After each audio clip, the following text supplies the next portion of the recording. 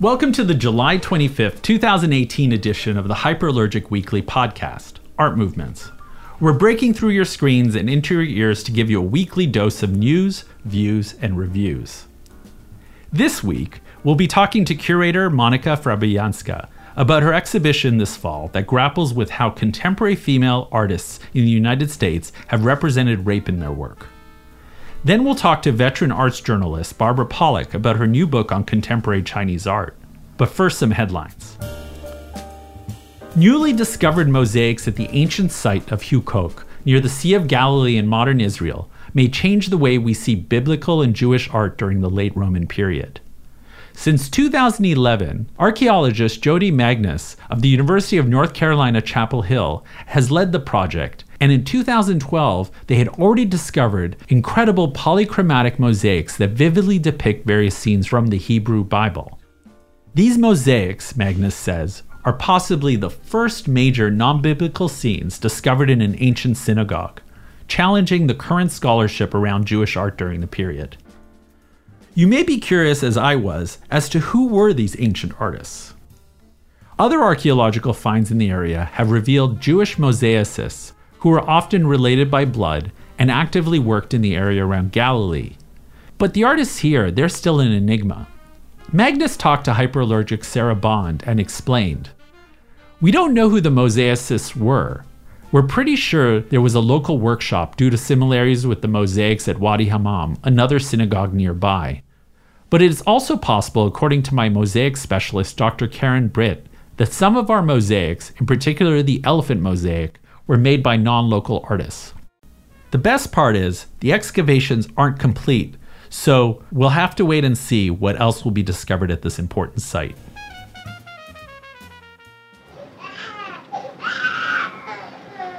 Come home from work, she's lying around on the couch, kids are dirty, there's diapers on the floor. Sometimes the kids is outside, running around, nobody watching them. Wanda Goronsky. Listen, Judge, if he wants a divorce, just give it to him. That film you just listened to is considered one of the greatest independent films of the 1970s. But when it was released in 1971, no one seemed to notice. Despite winning the International Critics Prize for Best Film at the 1970 Venice Film Festival, where it premiered, the film, titled Wanda, had little traction at the box office, and the critical reception was also muted. Dan Schindel, writing about Barbara Loden's film for Hyperallergic this week, pointed out the film was made with only $115,000 and a minuscule crew.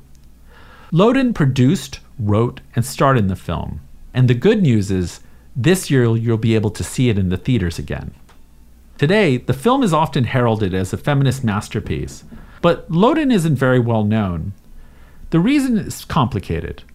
It's partly because she was always in the shadow of her more famous and egotistical partner, Elia Kazan, and also because her life was tragically cut short by her death from breast cancer in 1980. But Schindel points out another reason for that obscurity. He writes, "Like many female filmmakers for much of history, Loden was unable to move past a promising start because of a lack of perceived box office viability, even as her male peers were permitted multiple failures. This is her lone feature film, and it's shot in a cinema verite style that tells the story of a young mother in Pennsylvania coal country who drifts away from her home life to shack up with one of the least glamorous outlaws in cinematic history." A deeply personal work by Loden, who was herself a child of poor Appalachia. The idea for the film began, according to an interview published in 1971, when she read a newspaper article about a girl who had been an accomplice to a bank robbery and was sentenced to 20 years in prison. When the judge sentenced her, she thanked him. Pope Clement I has been dead for almost 2,000 years. But he's in the headlines in the last week because of what's believed to be a holy relic consisting of a bone fragment encased in a wax-sealed reliquary that was discovered by sanitation workers in London. Back in May, EnviroWaste discovered this unusual item and even turned to the public to determine what they should do with the object, since they couldn't trace the item's original source. Company owner James Rubin said in a statement, You can't imagine our amazement when we realized our clearance teams had found bone belonging to a former pope. It's not something you expect to see, even in our line of work.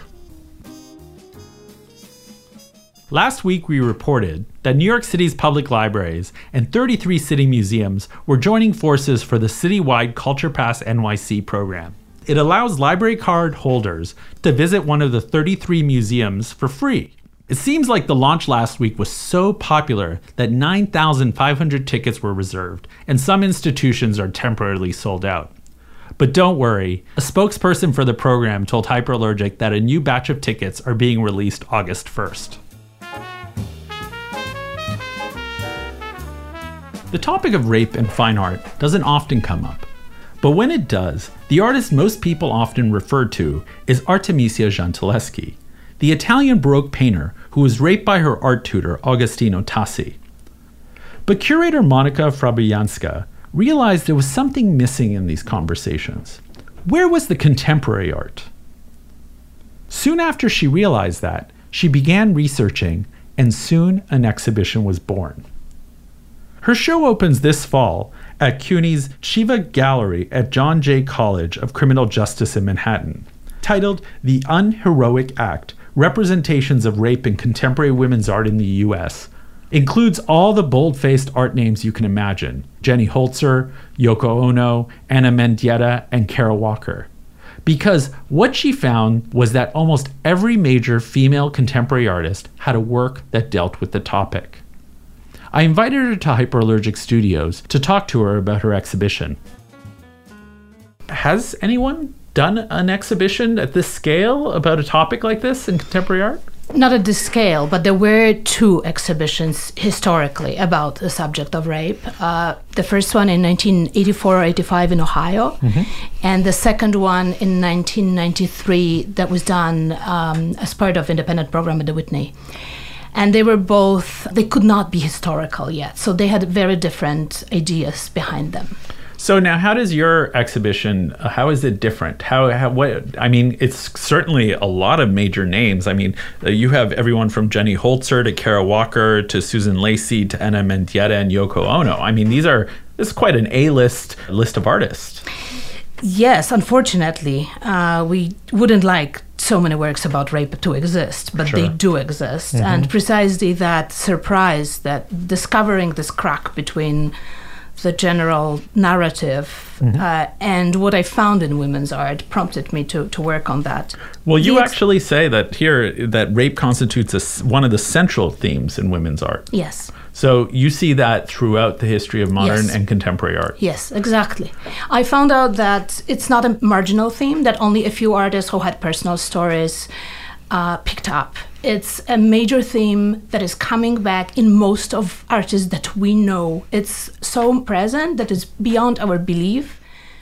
And what's striking is that these are beautiful works. Some of them we know very well. Some of them sold well. Some of them are in museums. Some of them we've seen, and we've never realized what they really are about. The others we know, but we only know that splinters and pieces. We've never seen it as a full picture. So the difference between this exhibition and the attempts before is clearly the historical perspective. Now we have 40 years of feminist art behind us. So without even looking into the early 20th century work, the earliest work that I know is 1907 engraving by Ketha Kollwitz. Right.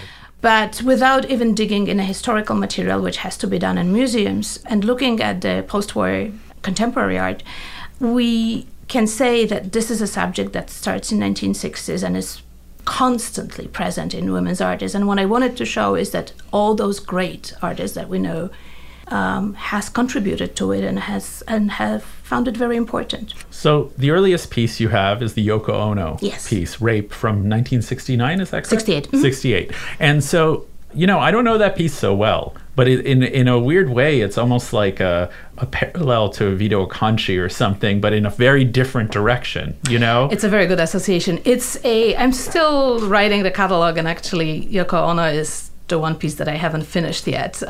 It's a very difficult work. It's very challenging. Do you mind describing it for people who may not know it? It's a realization of her conceptual instruction. It's a 77 minutes long film which she shot in London. And the instruction goes, the cameraman will chase a girl on a street with a camera persistently until he corners her in an alley. So from today's perspective of the presence of cameras everywhere, this movie would not be possible to be made as it was made in 1968.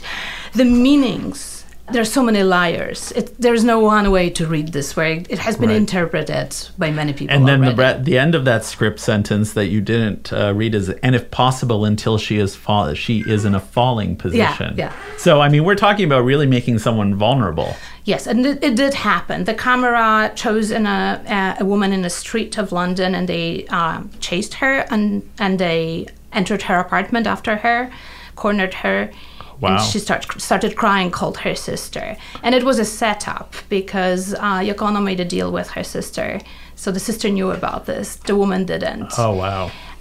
It's a very powerful work, but what is really important in it is that for me, in this conceptual instructions by Yoko Ono, even in Cut Piece, which is also interpreted as a work about rape, there is never said that you need to chase a woman. When you read the whole instruction says you can chase men and boys as well. So for her, the situation of abuse of power is not really gendered. Got it.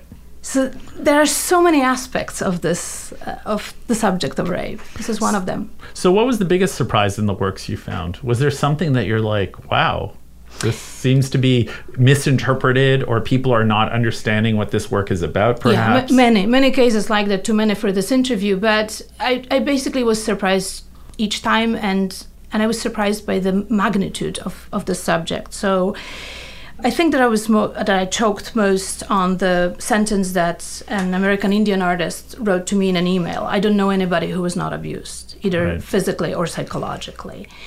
And after I read this, I really couldn't write for another few days. It was the moment that I had to rethink myself. My vision of the world changed during working on this project, I must say. What was probably the most surprising work? Maybe I was surprised with the first one that kicked the whole project off. It was back in December of 2014, way before New York Magazine published their cover with women who went out to accuse Bill Cosby. It was not on everybody's mouth yet. It was not a dinner conversation subject.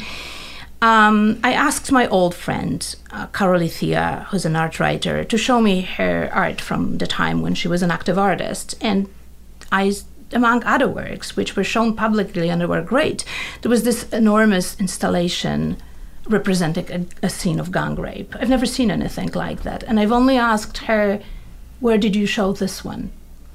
And she answered, are you out of your mind? Nobody would have ever seen it, would have ever presented it. So the work was not shown. When did she make it? What era? Back in 1992, I think, or 3. Okay. And this triggered me. I came back home, and walking home, I was thinking, why have I never seen a work about rape? There must be other works of rape. I opened the computer, I opened the internet, and 2 days later, I had hundreds of works. Wow. So this was the surprise. So my interest in the subject came from a quite unusual angle. Right. It was my interest and my sensitivity to censorship. Wow. So do you feel like when works about rape are shown, that context is taken out? Is that actively sort of erased? Not always, but often it is. It is smoothed. It is hinted sometimes, but it is not discussed as the works are not discussed are representing rape in a direct way. And so what was it like curating this during the rise of Me Too? The conversation changed entirely. When I approached the subject first, and I didn't even think of an exhibition yet, not even of a book yet. I was just testing it, and I told a few friends, hey, found this, I think of researching it more. And people really were drawing a circle on their foreheads. And that reaction, that why would you even deal with that? This is sad. Why wouldn't you pick some more, a nicer subject or something more interesting? And these answers propelled me more into research. I asked her about her wider perspective on the issue and what she thinks this exhibition may achieve. What I'm interested in is not really rape. I'm interested in history of art. In history of art, we are taught at universities about iconographies of all the saints, Madonnas. Where is the story that is the closest to all women's heart and that is over-represented in women's ever collectively? We haven't talked about that. So what I care as an art historian, I'm not an activist. I can't do anything with rape, but I want to change how we teach art history and what we find in women's work. Now, it must have been emotionally exhausting. I mean, I'm asking because, we cover stories related to harassment and sexual violence. And, I think people often don't understand how emotionally exhausting it is just to listen and take in people's stories and understand and arrange them, because you're dealing with incredibly sensitive material. Yes. And people are sort of revealing themselves in many ways, and it can feel very vulnerable. Now, how was that experience? And even talking to the artists or dealing with this, I'm hoping you took a lot of breaks. There was little time for breaks, but yes, there were moments when I just had to take a deep breath and think. Unwillingly, I became a secret pouch. I'm carrying so many secrets now. Mm-hmm. Some of them we can say, some of them we cannot say. This is a huge responsibility for a curator, much higher than when you usually curate a show and you may have an issue of the artist wanting to be represented this way and you think something else. No, here it is about respecting somebody's privacy and making a show that is decent, representative for the culture, not just for your taste or not for this one artist, and combining all of these elements with all these stories that I've heard. And yeah, I heard too many of them. I bet. We discussed many individual works in her show, including Suzanne Lacey's 3 Weeks in May from 1977. The piece features a large map of Los Angeles stamped in red with the word rape to indicate a rape that occurred in the city during that period. Each day, Lacey went to the LAPD's central office to obtain confidential rape reports from the previous day, and she stamped their location on the map. But Monica used this as an example to show how things have changed since that work debuted 40 years ago. If you said that you were raped, that only meant that there was something terribly wrong with you. So nobody really revealed that. And what I think I learned from this project is that even if changing the culture of rape would be very difficult, what we can change possibly is unshame women. And that should change the dynamic in general.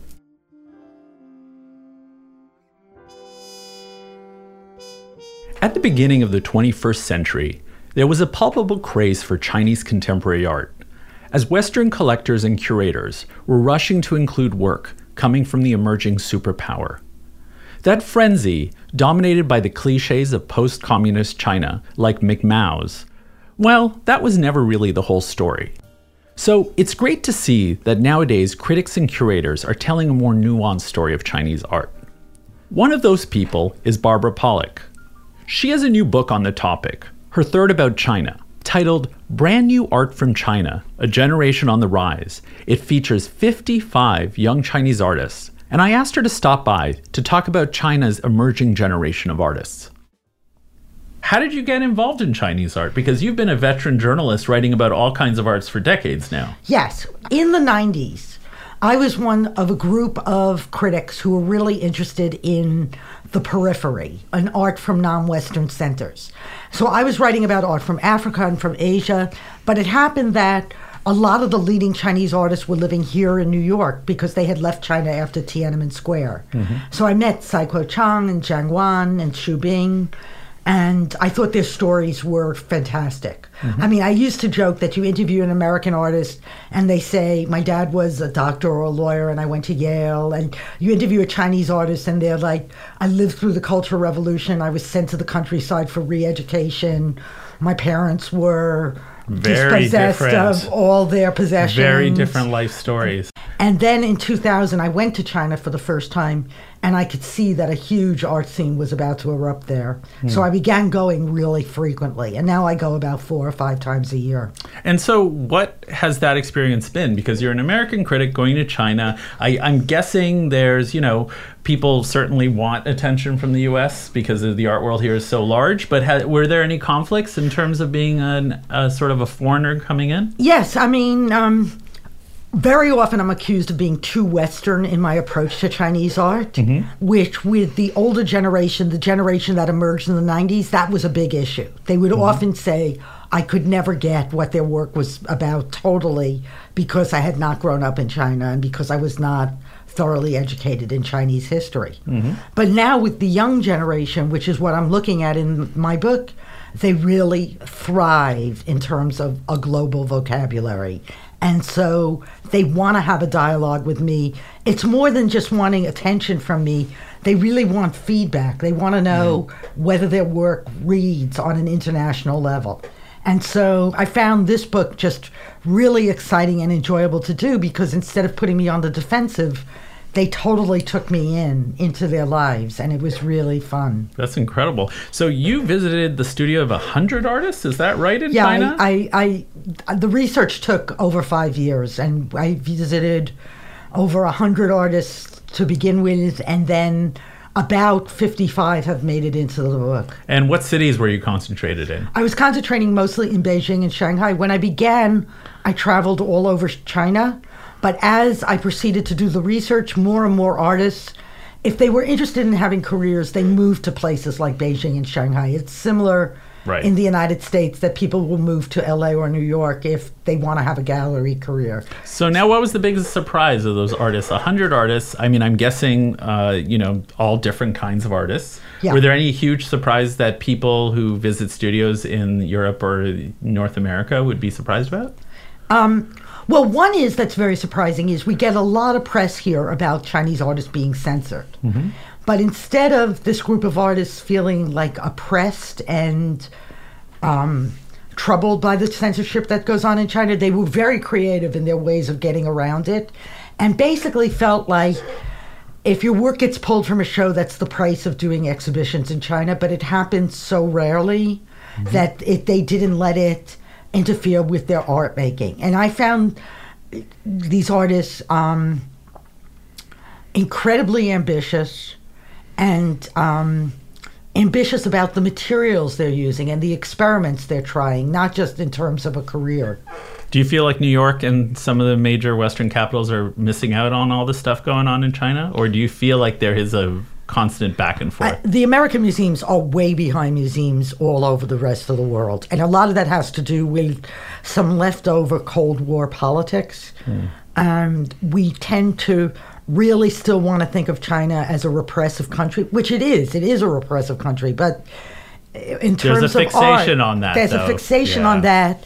And a glorification of Ai Weiwei, who's a good friend of mine. I mean, I'm a great admirer of Ai Weiwei, but he's not the only Chinese artist. Right. He's sort of held up as this sort of the global brand of Chinese contemporary art sometimes. Right. And especially when I talk to these younger artists, they all admire Ai Weiwei, but they're like, we want to deal with other issues than just political work or work criticizing the government, and we'd like people to be open to the issues we want to be dealing with. So who are some of these younger artists looking at, or who are they reading or thinking about that, listeners may be surprised?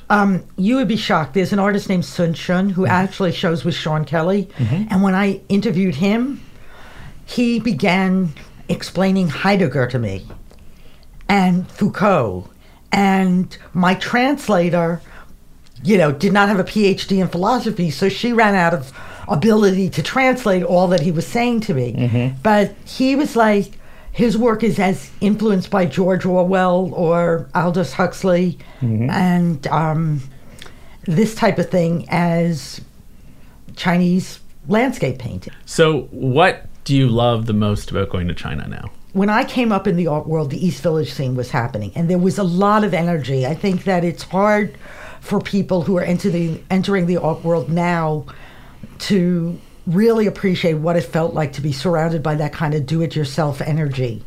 And when I'm in China, because the institutions aren't fully developed yet, you have artists that are really, really doing a lot for themselves, and they're so optimistic. And in a certain way, they're very sophisticated about the market and about their international relations and things like that, but they're not jaded. Got it. And so it's exciting to be around them. Sure, it's it very sounds like energetic. It's Yeah. very energizing to be around them. So how do they support themselves, though? You know, I mean, this is like the idea, like the age-old question. The is market there is so big that almost none of the artists that I interviewed for this book have a day job. Really? Really. So does it feel like the market's even better there for young artists? The market is much better there for young artists. That's why they're staying in China. Wow, that's incredible. So who are these people? Who are these patrons or collectors? Are they all local? Are they international? What, did you get a sense of any of that? Yes, and I have a chapter in the book just on the new generation of collectors that are emerging. So just in the same age range as these artists are a generation of collectors that are often second-generation billionaires. And That'll do it. And many of them are building their own museums. Right. So all of these museums need to be filled, and all of these collections need to be filled. And so most of the artists I know have patrons supporting their work. That's incredible. Yeah, it's much better for young artists there. And production is much lower. It's much less expensive to produce. So you see artists taking on these incredibly elaborate, mammoth scale projects, and they're doing it at 30 years old. Incredible. Yeah. Well, thank you, Barbara. That was really interesting. And I'm sure everyone is going to check out your book, Brand New Art from China, A Generation on the Rise. Thanks so Great. much. Thank you. Thanks for listening this week and for joining us on our latest podcasting adventures. I'm Hrag Vartanian, the co-founder and editor-in-chief of Hyperallergic. Special thanks to our sound engineer Garen Geikian and Vincent Villega, who was kind enough to allow us to use his music in this episode. We're eager to feature new bands and music on every episode, so if you or anyone you know would like to submit music to be featured, email us at hello@hyperallergic.com. Thanks again, and enjoy your week.